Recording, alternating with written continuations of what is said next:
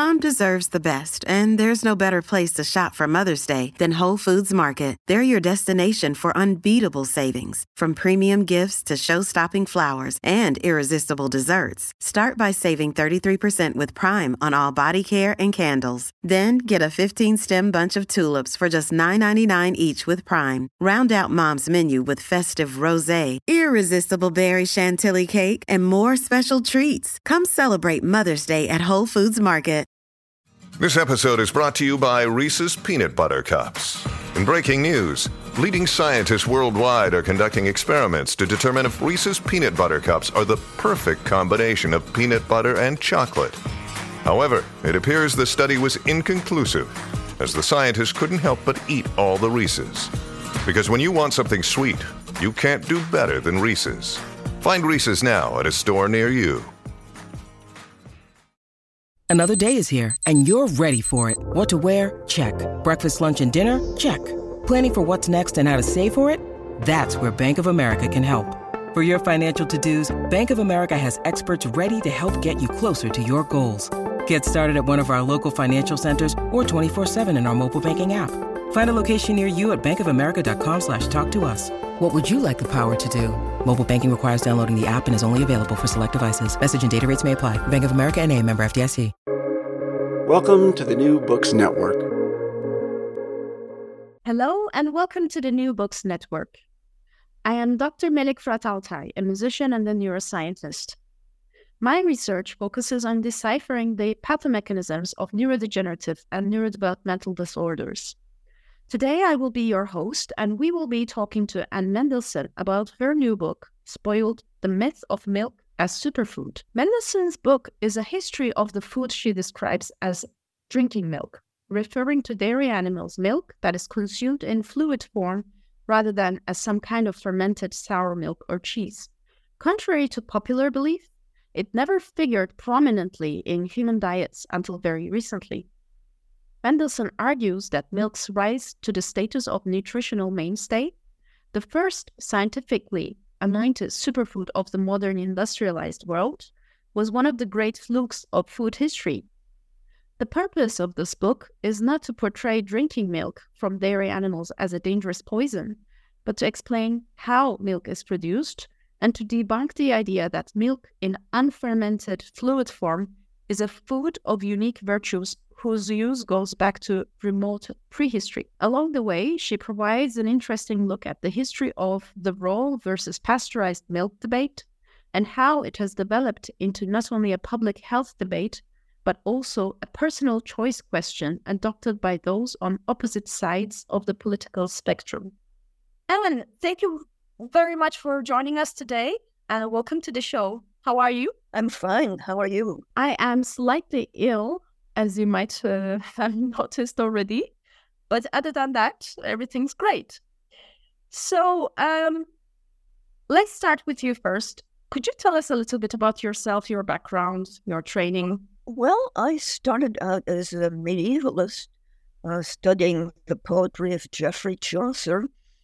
And a lot of people who write about food have similar stories of having begun in a completely different career and kind of accidentally wandered into food writing. Long story short, I married a freelance photographer and switched careers to book reviewing. And a close friend of my husband was the New York editor of Bon Appetit magazine, and she asked me to start reviewing cookbooks for the magazine, and one thing kind of led to another, and I found that I absolutely loved writing about food and the history of food. And how did you get interested in milk? How did you come to write Spoiled, and why now? Well, this may sound irrelevant or off the point, but I grew up in a part of the United States, a part of Pennsylvania, where there were lots and lots and lots of little farms where the people they grew a bit of everything, and they contributed to local markets in a small way. They would have some apple trees, there might be a pig or two, and there were always a few cows. You would see the milk cans sitting out, waiting to be picked up by a local dairy company at the in the morning, possibly the afternoon. And that whole way of life is something that I miss to this day. Just seeing a landscape with different kinds of small farming going on, and a few cows who are just behaving like normal cows, sitting in the pasture, coming into the barn to be milked in the morning and the evening. And this is all gone. And it may not seem relevant to this book, but it is. I always wish I could recreate that world. Sounds very relevant indeed, actually. And I see a lot. I live in Switzerland, and I can tell you I see a lot of cows every day. So in Spoiled, you talk a lot about the biology and chemistry of milk, which I found really interesting, because one would assume we already know about milk, the contents and the nutritional value of milk. But you really get into detail on these topics. Could you maybe expand on that a little bit? Well, milk starts out as the first food, the only food for all newborn mammals.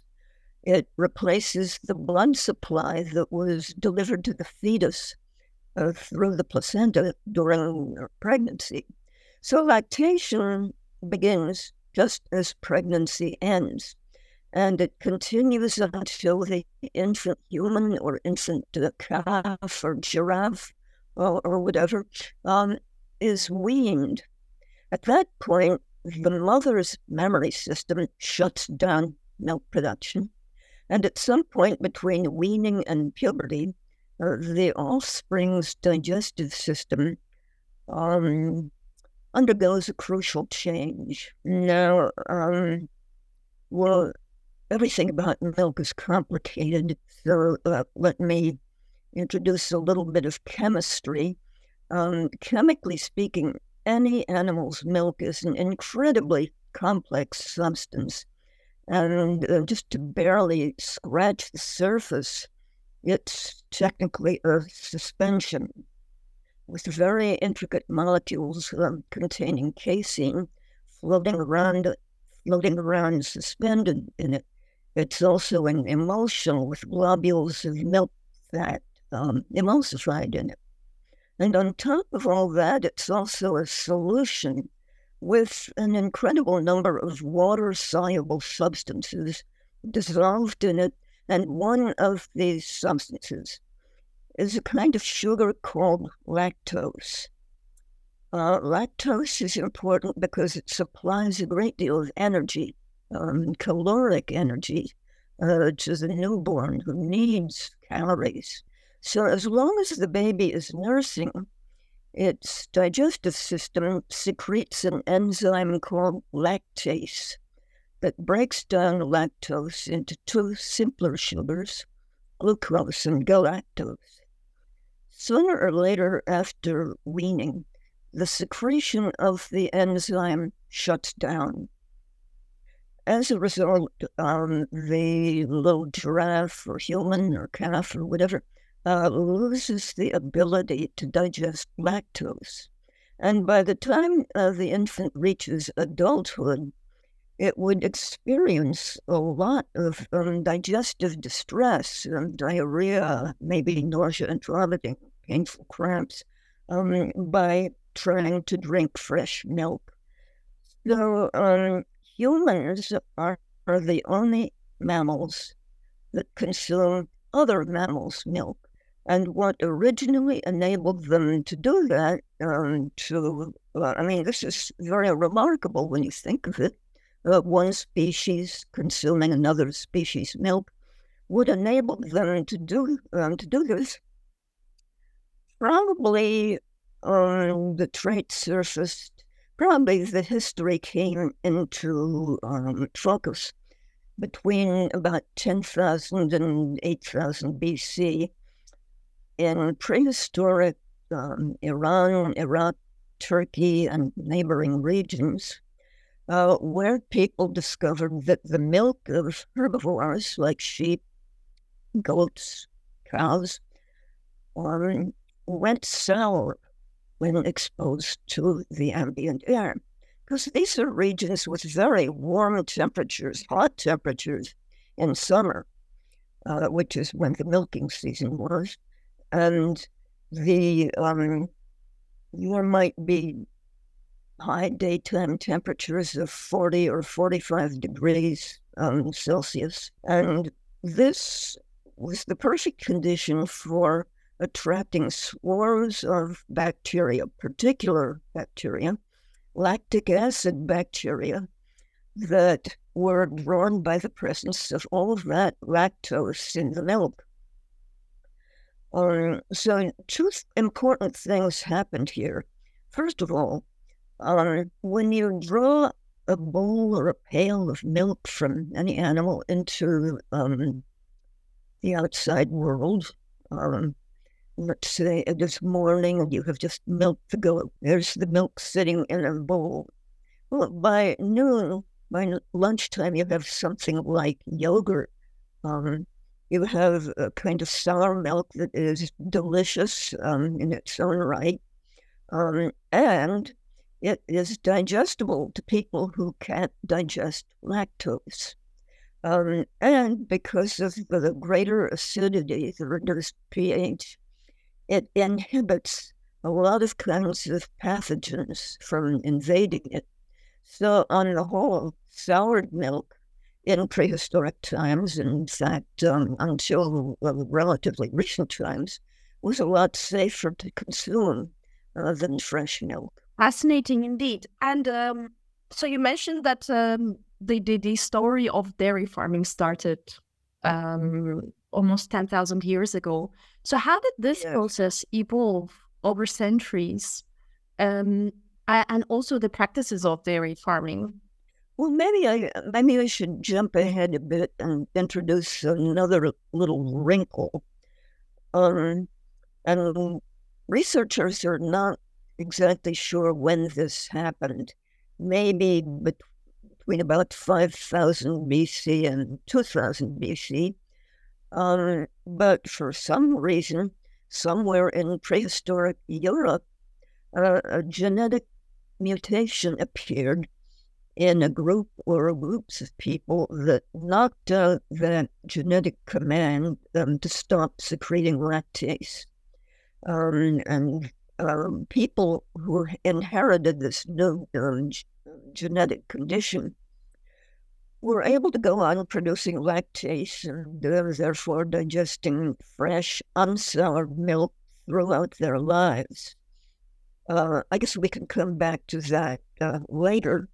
But meanwhile, going back to how dairy farming originated, first of all, people started domesticating some of the large grass-eating animals for meat, sheep, goats, cattle. And these were regions, these parts of Iran, Iraq, Turkey, etc., regions with tremendous grasslands where the animals would range dozens or hundreds of miles, eating their way from one part to the other of the range. And people learned to sort of track their movements, figure out when you could ambush a herd of goats or whatever. And as they became more accustomed to using the meat of the animals, they also developed a curiosity about the milk.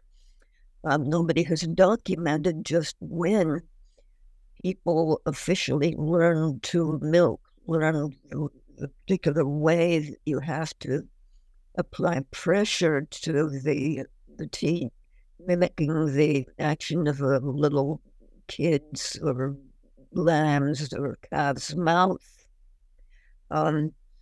But once they had learned, and once they saw that the milk went sour right away and was delicious to them, they began trying to persuade the animals to live sedentary lives along with them. This is not easy because these are just natural wanderers. Left to their own devices, they would just go on eating their way across the great steppe of Eurasia or whatever realm of grasslands. So some people, some societies devoted themselves to trying to keep animals penned up and breeding in captivity, which is sort of the definition of domestication, while others learned to follow them on their migrations. They learned once they had domesticated horses, which happened probably 3,000 or 4,000 years after the other animals. Horses were the ideal instrument for letting people keep up with the migrations of naturally migratory milk animals. And this, the whole way of life of pastoral nomadism, it was going strong even 150 years ago. It keeps being wiped out more and more everywhere in those original lands of pastoralism. But one of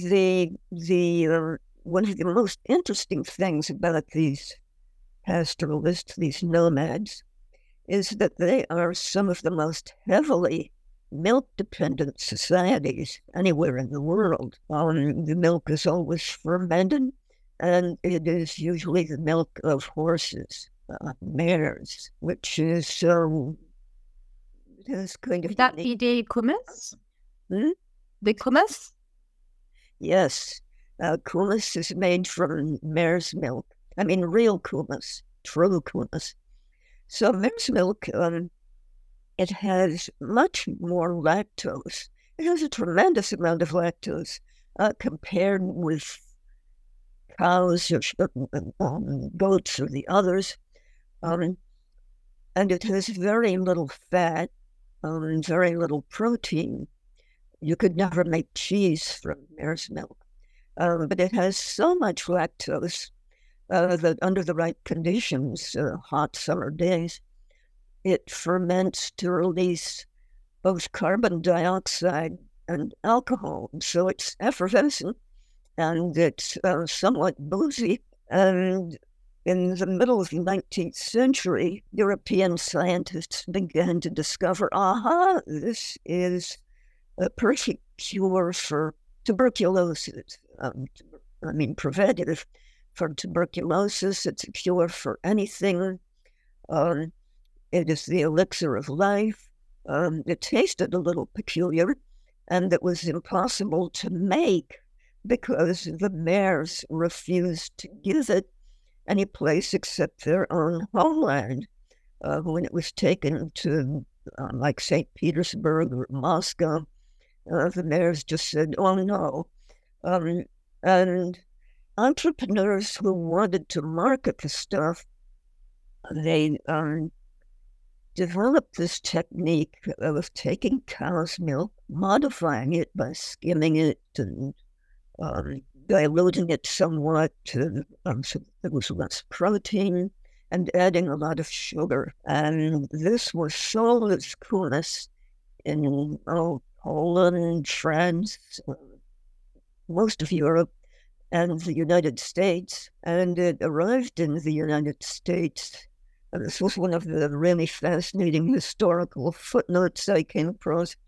It got there just in time to be administered to a United States President James A. Garfield, who was assassinated in 1881 by an assassin with a pistol. So the bullet remained lodged in the poor man for a couple of months. The doctors completely flubbed the business of getting it out and treating him. But at some point, they started administering this fake cow's milk-based kumis. And the newspapers got hold of President Garfield treated with kumis. And of course, it instantly sparked a great market for kumis. Even people like Mark Twain were getting in on the act. And for a few years, there was a great kumis vogue in the U.S. It sort of died down after a while. And what about the yogurt? Well, yogurt came on the scene pretty soon after people were losing interest in kumis. First of all, there were an appreciable number of immigrants from the Ottoman Empire, many of them Armenians. And Armenians in the U.S. were isolating cultures to reproduce, to keep the culture. They were able to keep the culture going from batch to batch, efficiently enough to start selling it commercially. And they advertised it with slogans like the elixir of life and far more palatable than kumis. So shortly after that, along comes Ilya Michnikov in France. He was originally from Belarus, but he settled in France at the Pasteur Institute and became interested in digestive theories about how to prolong life by kind of policing what was going on in the colon. By this time, people knew enough about bacteriology to recognize that there were actual organisms in the human digestive system. So a theory was going around that food putrefies in the colon and that is a terrible evolutionary mistake, and we would all be better without it. And Michnikov was highly interested in this thinking. And he decided, after he got hold of some yogurt produced by a Bulgarian colleague, that one of the particular organisms that had been isolated from yogurt was the key. They now call it Lactobacillus bulgaricus. And when it ferments milk by itself, it produces terribly, terribly sour, almost inedibly sour yogurt. But Mechnikov thought this acidity was perfect for knocking out all the enemy bacteria in the colon. And he allowed a French company to start producing what they called Yaourt, Yahourthe, in commercial quantities. That is a phonetic spelling of the Turkish word as pronounced in Turkish. There is no yogurt with a hard G in Turkish. So yogurt took off in a big, big way in England and in the United States. It took off not because people liked it, but because they thought it might add 50 years to their lifespan. And people were quoted in newspaper squibs of saying, gee, maybe I'd rather be dead. However, It hung around for a few decades until somebody came along with a replacement. By then, it had been discovered that the magical bacillus did not reach the colon. When you ate yogurt, it was knocked out of action by the acidity in the stomach. And so yogurt was never going to reform the malefactors in your colon.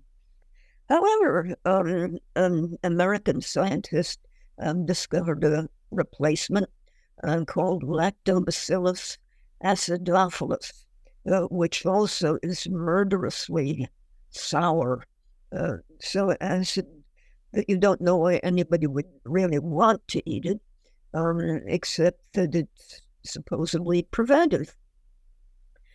And yogurt fell into obscurity for some decades. Acidophilus yogurt has kind of had its own niche for quite a while. But yogurt had come back during the 1960s when a lot of hippies on communes began raising their own cows or goats and finding that they didn't exactly know what to do with the milk, but realizing that if they got hold of some commercial cultures of yogurt from an outfit like Dannon, and the commercial cultures have more than one organism. They have several acting at once in a kind of feedback with each other, which mellows the acidity, which is much closer to what the yogurt would have been like before Mechnikov got hold of it. So yogurt again surfaced and acquired a reputation both as a health food for hippies and eventually sort of a snack for everybody as the yogurt companies learned to add more and more sugar to it. And today, yogurt is, well, it's a strange spectacle. I don't know about Switzerland, but in the United States, you go to the dairy aisle in the supermarket, and there is, I don't know, there's maple cream yogurt, there's chocolate yogurt, there is raspberry fluff yogurt. If you look hard, you can find plain yogurt, but even the plain yogurt comes in whole milk, reduced fat, and no fat. Well, no fat yogurt, low fat yogurt is simply not worth eating. I know what you mean. There is also a huge variety of yogurt products in Switzerland as well. So how did the idea of drinking milk become popular? Because it's very difficult actually to keep milk fresh. Well, I think maybe the question should be not how, but where and when. It had to be in a country where everybody, or almost everybody, possessed that mutation I mentioned earlier. The one that enabled people to digest lactose, or to digest lactose as adults, instead of ceasing to secrete lactase, or that all-important enzyme, after weaning, like all other mammals, and like the majority of humans. Even today, so-called lactose tolerance is prevalent in maybe 30%, 35% of the human race, and the rest is lactose intolerant. Anyhow, the when is crucial. The where, it had to be people with the right mutation. The when, it had to be after about the 17th century in places where the mutation was prevalent, because these places were home to the developing disciplines of science, including medical science. and they were home to the great colonial powers. They've got to set an agenda for the rest of the world to tell other people what was good for everybody. Well, England was a mighty power to be reckoned with in the 17th and 18th centuries, and even more later. There's plenty of evidence that milk drinking had become popular and even fashionable in London when Samuel Pepys was compiling his celebrated diaries in the 1660s. And a few generations later, maybe around 1710, a celebrity doctor named George Cheney, Cheyne, got to work inventing a celebrity diet, a wonder diet that was centered on large amounts of fresh milk as a remedy for disordered nerves. Disordered nerves were a very fashionable ailment among the upper classes at that point. So, a few decades later, Cheney's theories were picked up by specialists in treating young children. Hey, it's Kaylee Cuoco for Priceline. Ready to go to your happy place for a happy price? Well, why didn't you say so? Just download the Priceline app right now and save up to 60% on hotels. So whether it's Cousin Kevin's Kazoo Concert in Kansas City, go Kevin, or Becky's Bachelorette Bash in Bermuda, you never have to miss a trip ever again. So download the Priceline app today. Your savings are waiting. Go to your happy place for a happy price. Go to your happy price, Priceline. At Evernorth Health Services, we believe costs shouldn't get in the way of life-changing care, and we're doing everything in our power to make it possible. Behavioral health solutions that also keep your projections at their best? It's possible. Pharmacy benefits that benefit your bottom line? It's possible. Complex specialty care that cares about your ROI? It's possible. Because we're already doing it. All while saving businesses billions. That's Wonder made possible. Learn more at evernorth.com/wonder. By about the year 1800, it was accepted wisdom that all children should drink cow's milk fresh by the pint or quart as absolutely the most important food that could be poured into a tender young system. And we're talking about fresh, unsoured cow's milk, because another tenet of this new belief was that sour milk was spoiled milk, and you had to avoid it at all costs unless you wanted to kill innocent children.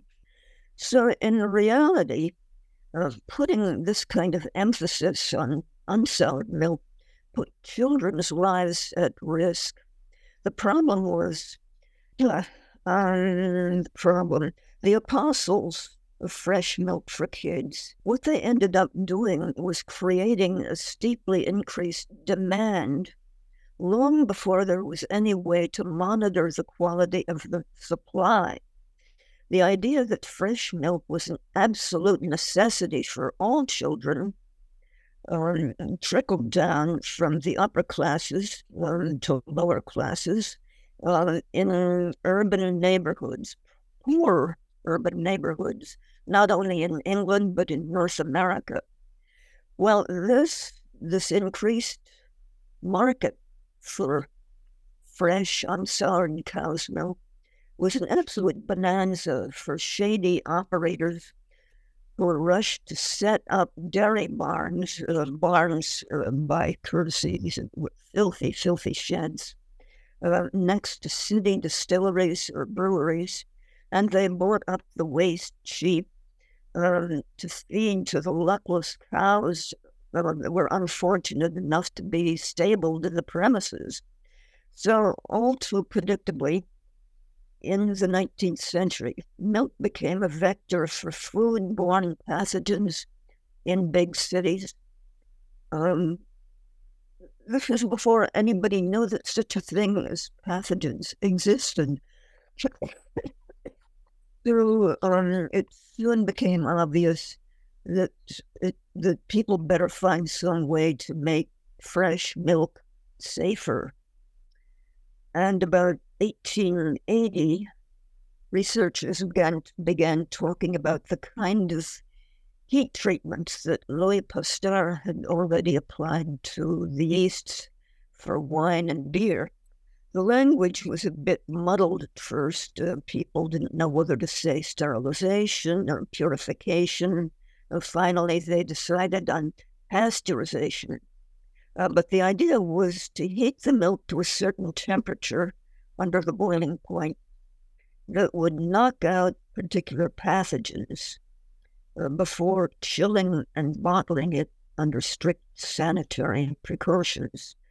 I mean, this was what enabled such a thing as a milk industry, a true milk industry, to take shape. And so how did the dairy industry and technologies respond to this demand for drinking milk? Well, by getting bigger and bigger and bigger and bigger and bigger, because between about 1910, 1915, there was an absolute cascade of discoveries by nutritionists about the wonderful nutrients that were contained in milk. Calcium, just more calcium than in any other common food. Lots and lots of protein, mostly in the form of casein.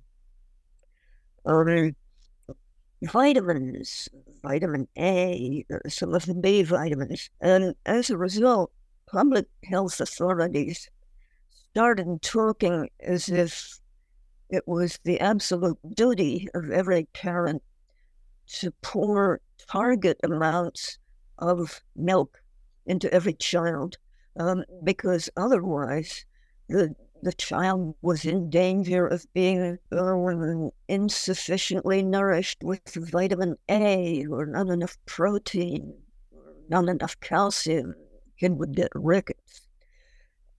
And the propaganda was so successful that generations of parents from then until now, over the last 100 years at least, have thought that their child is going to be in terrible danger if a pint or a quart, preferably a quart, of fresh milk is poured into it every day. And this reputation of fresh milk, as opposed to solid milk or cheese, this reputation has never been damaged somehow. Milk has retained the reputation of a superfood, as mentioned in the subtitle of my book, and there is no other form of dairy product that is as culturally central to the United States, certainly, and to a lesser extent, other Western European nations, that is as culturally central and normative as drinking milk. Its position is, to say the least, exalted. So in Spoiled, you also talk about the formation of mega dairy farms and the selection for high-performing cows. Could you expand on that as well? Yeah. There was this push to expand more and more and more. And there could be no such thing as too much milk. The big danger was not enough milk. Well, it looked like a bonanza for dairy farmers at first. This was a surefire, get-rich-quick product. Except there are things about milk that make it very difficult to make a reliable living from it. That is fresh, unsoured milk. It's always going to be a buyer's market. It's never going to be a seller's market, because the product is so perishable. It is so bulky. It is so hard to handle, so subject to bacterial invasion and other dangers, that you have to spend an awful lot of money to produce it safely.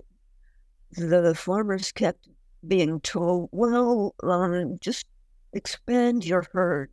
You have a larger herd, you'll have a larger income. You'll be able to invest in things like a milking machine, which is more sanitary than hand milking. You'll be able to invest in a tank for chilling the milk, refrigerating it until the dairy company comes and picks it up. Every time the farmers decided to take the experts' advice and expand production, they found that they were not keeping up with production costs. It was sort of a race or a game in which they were almost bound to be defeated. So the economies of scale that kept being urged on the dairy farmers ended up by almost transforming cows out of anything you would recognize as a cow. The sole purpose of a cow was to give as much milk as you could possibly squeeze out of her. And the amounts that you could get out of the cow kept growing and growing and growing by new technologies. Feed the cow, not grass, not hay, but rations with a lot of soybeans or corn, more high energy, high calorie feed. That sure does increase production, but it's very difficult for an animal with a ruminant stomach, like a cow, to digest this kind of feed. And it's a stress over a certain point. It's a stress on the cow's body. Farmers learn to do balancing acts to keep cows just on the threshold of maybe ruminal acidosis, because the new feeds encouraged different bacteria to propagate in the rumen.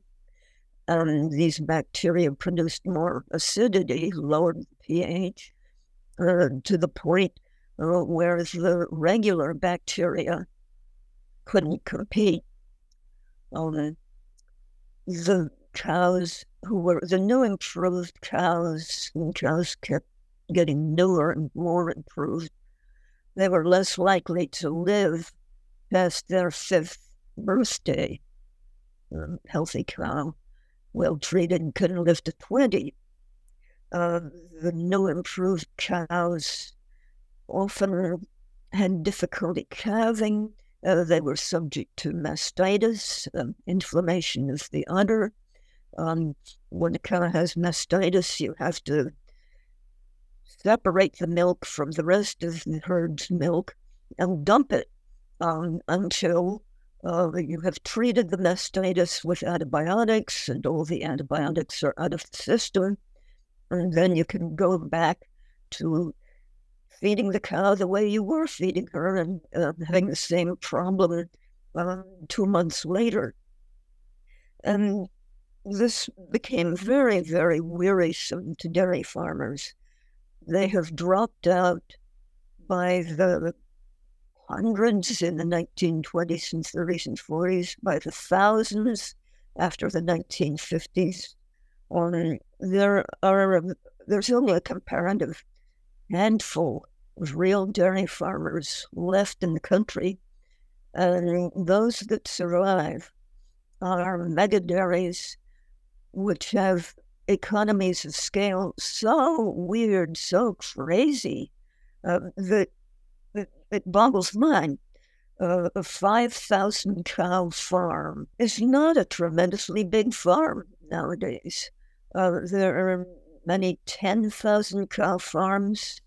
The animals, of course, hardly ever see such a thing as a blade of grass. They live in confined operations. 10,000, 15,000, 25,000. The sky's the limit. The industry keeps talking about even larger and larger mega dairies.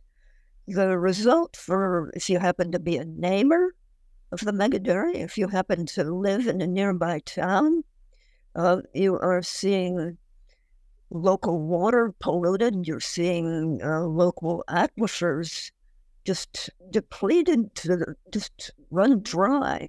You are seeing methane pollution of the air to where you hardly want to let your children out of the house. There's just innumerable environmental consequences that go with these mega dairying operations. Indeed, it's the mega dairy farms and the consequences, indeed, and their environmental impact. It is a very important topic. In Spoiled, you also discussed the idea of raw milk. Could you maybe tell us a little bit about this and its pros and cons? Well, raw milk just means milk that has not been pasteurized. It hasn't been subjected to heat treatment to eliminate pathogens. And the most common methods used today, they also eliminate a lot of other bacteria. The milk isn't technically sterilized. Sterilized meaning removed of all bacteria, unless it's heated to a much, much higher temperature, well above the boiling point of water. So the big push for pasteurization took shape when people were getting very worried about the consequences of these horrible dairies that had cows stabled in horrible premises next to distilleries or breweries. The cows being fed on the waste became sick. Children being fed on the milk became sick. And how to make the milk safe was a great priority. Along came the idea of pasteurization after the 1880s, and by the 1890s, there were debates going on about whether it was a better idea to pasteurize milk to get rid of the pathogens, or whether it was a better idea to produce raw milk under very strict sanitary precautions so that the pathogens never had a chance to get in the first place. And people who espoused this second idea worked out a method of certifying raw milk, keeping track of everything that the farmer did. The farmer was contractually obligated to abide by every precaution that was mentioned in the contract, and the milk was going to be clean and safe for infants or children or grown-ups. The only hitch was that incorporating all these precautions and protocols into the milking process was expensive. It was so expensive that by about 1910, 1915, everybody could see that certified raw milk was being priced out of the market. The certified proponents kept arguing, our milk is really clean. Pasteurization causes chemical changes in the milk. Pasteurization is just an excuse for covering up sloppy milk because everything comes out in the wash. The certified proponents really retreated into obscurity for decades. But after about the 1980s, 90s, the raw milk movement came back to life. It came roaring back to life. with a vengeance. And the argument that pasteurized milk is somehow interfered with, it's lost its purity. It is pseudo milk, as a lot of people call it dead milk. This argument is not, as far as I'm concerned, I would not say it has a great deal of scientific validity, but it has a lot of emotional appeal.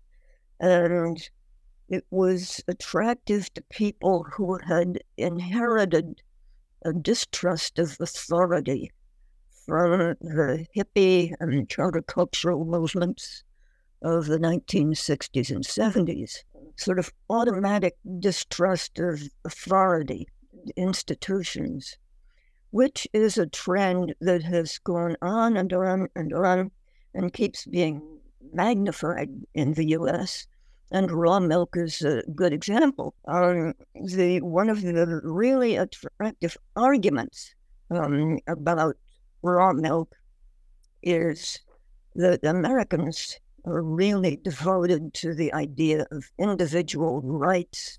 Nobody gets to push me around. Nobody gets to tell me what I can put in my mouth, and I have a right to do my own medical research and act on my own conclusions. That argument is being made in dozens of state legislatures around the country, and it's being heard in Congress. And I believe it's a stupid and dangerous attitude.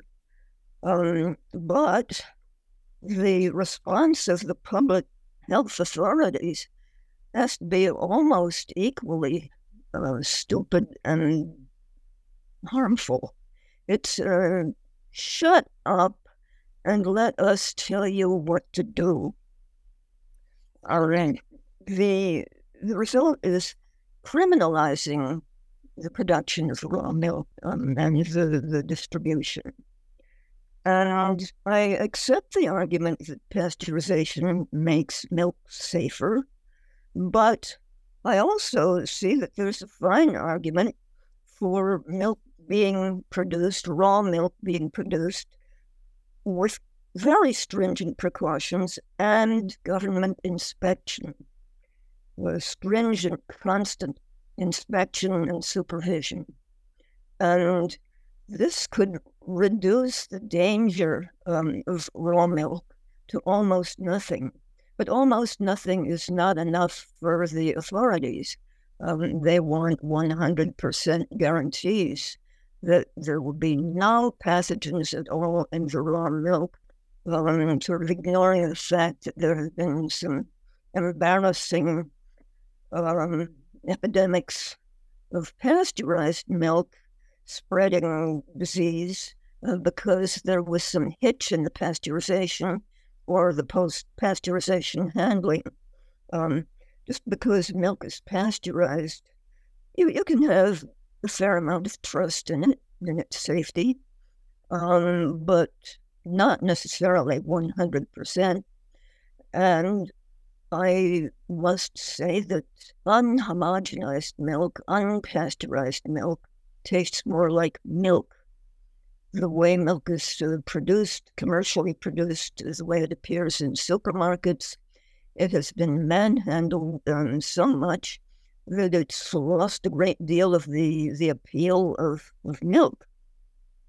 The raw milk guys also, they are among the few voices speaking up about the treatment of dairy animals and the environmental pollution, environmental degradation caused by the mainstream industry. So I think they have a certain amount to be said on their side, and I wish instead of yelling at each other in unproductive harangues, the proponents and opponents could have rational conversations. I agree. And I think I don't remember the taste of unhomogenized and unpasteurized milk. It's quite interesting to speak about. Well, milk is, earlier I was saying that milk as we get it in the U.S. supermarkets, it's been chemically, it's been industrially processed to an extent that it doesn't really resemble the milk that comes out of a cow. First of all, the milk truck comes to the farm and picks up the milk and takes it to the processing plant. Well, there, the first thing they do is to separate the cream from the skim milk through centrifuge. Then they recombine the cream and the milk in arbitrary percentages by homogenization. That is, they force the milk and cream through tiny apertures under pressure that break down the large milk fat globules of the milk into mini globules, too small to be affected by gravity and float to the surface of the milk in a cream layer. So most people in this country have never seen milk with a cream layer. It would be a great surprise. Anyhow, the way milk comes out of a cow, and there are differences between breeds of cow, but still, no matter what the breed is, there is going to be somewhere between maybe 4 to 8% milk fat in the milk, and about 9% what they call SNF, solids, non-fat, meaning everything else besides the milk fat that isn't water, all the soluble things and the proteins. So that can easily be 9% in normal cow's milk. So think about that, 4 to 7 or 8% milk fat, 9% solids, non-fat. What they call whole milk, what is officially allowed to be sold as whole milk in this country, has 3.25% milk fat. It has 8.25% solids, non-fat, SNF. This is just amazing. This is not like, this stuff does not taste like milk. It doesn't look like milk because of the cream layer. And it's a poor substitute for real whole milk. But because the milk is homogenized, you can't see any usual cardboard cartons. You can't see what's inside. People have got used to just pouring some anonymous white substance out of the carton into a milk glass and drinking it, and not wondering about what has been done to it in the meantime. It's really been technologically manhandled. So where do you see, how do you see the future of dairy farming and milk consumption? Do you think that raw milk could be accessible for many, or would it be allowed to be purchased? What's your opinion? No, raw milk is always going to be a kind of a niche endeavor because it has to be done on a tiny, tiny scale. Or we're not going to have any 30,000 cow raw milk dairies ever. No mega dairies. In fact, that's one of the great things about the raw milk movement. It has brought back all the contact between the producer and the consumer on small farms where there may be only like 25 cows, 50 cows. That's a lot for a small family to cope with producing. 25 or 50 cows, that's a lot of work. Milking, even though the milking is done by machines, just feeding and managing the animals. Non-stop work. If your heart is in it, it's worth it. I mean, so raw milk dairies cannot expand to a size where they can compete with commercial dairies, but they have inspired a lot of other people who are not necessarily up to the challenges of raw milk, but would like to produce better milk, pasteurized. There's a lot of little independent dairies, dairy farms, that have left the mainstream market and are just selling to interested consumers, possibly distributing through gourmet stores or selling at farmers markets. And there's a very bright future, I should think, for them. But still, they're going to be small. They're not going to account for a large share of the whole market. They're just not going to be in the running. And as for the mainstream market, I'm just not optimistic. This is an enormous, gigantic industry that is, I think it would be kind to say it's approaching unsustainability. It might be more truthful to say that it's got there already in the context of soil and air and water degradation and the logistics of getting every cow to produce still more milk, even if it kills her. To me, it seems as if the industry will have to downsize at some point in the future. But there's going to be a lot of collateral damage to farmers. Meanwhile, the American public is less and less interested in drinking milk. The peak of drinking milk consumption was in 1945. It's been going downhill ever since. But what scares me most about the future, why I'm pessimistic, let's say, it's how eagerly the Western industrial model of milk production and distribution is being welcomed by other nations, developing nations in the Far East, South Asia, Africa, South America. China is already home to some of the world's biggest, most polluting mega farms. And the government has persuaded citizens that consuming a lot of drinking milk, whether they can digest it or not, is going to contribute to Chinese national power.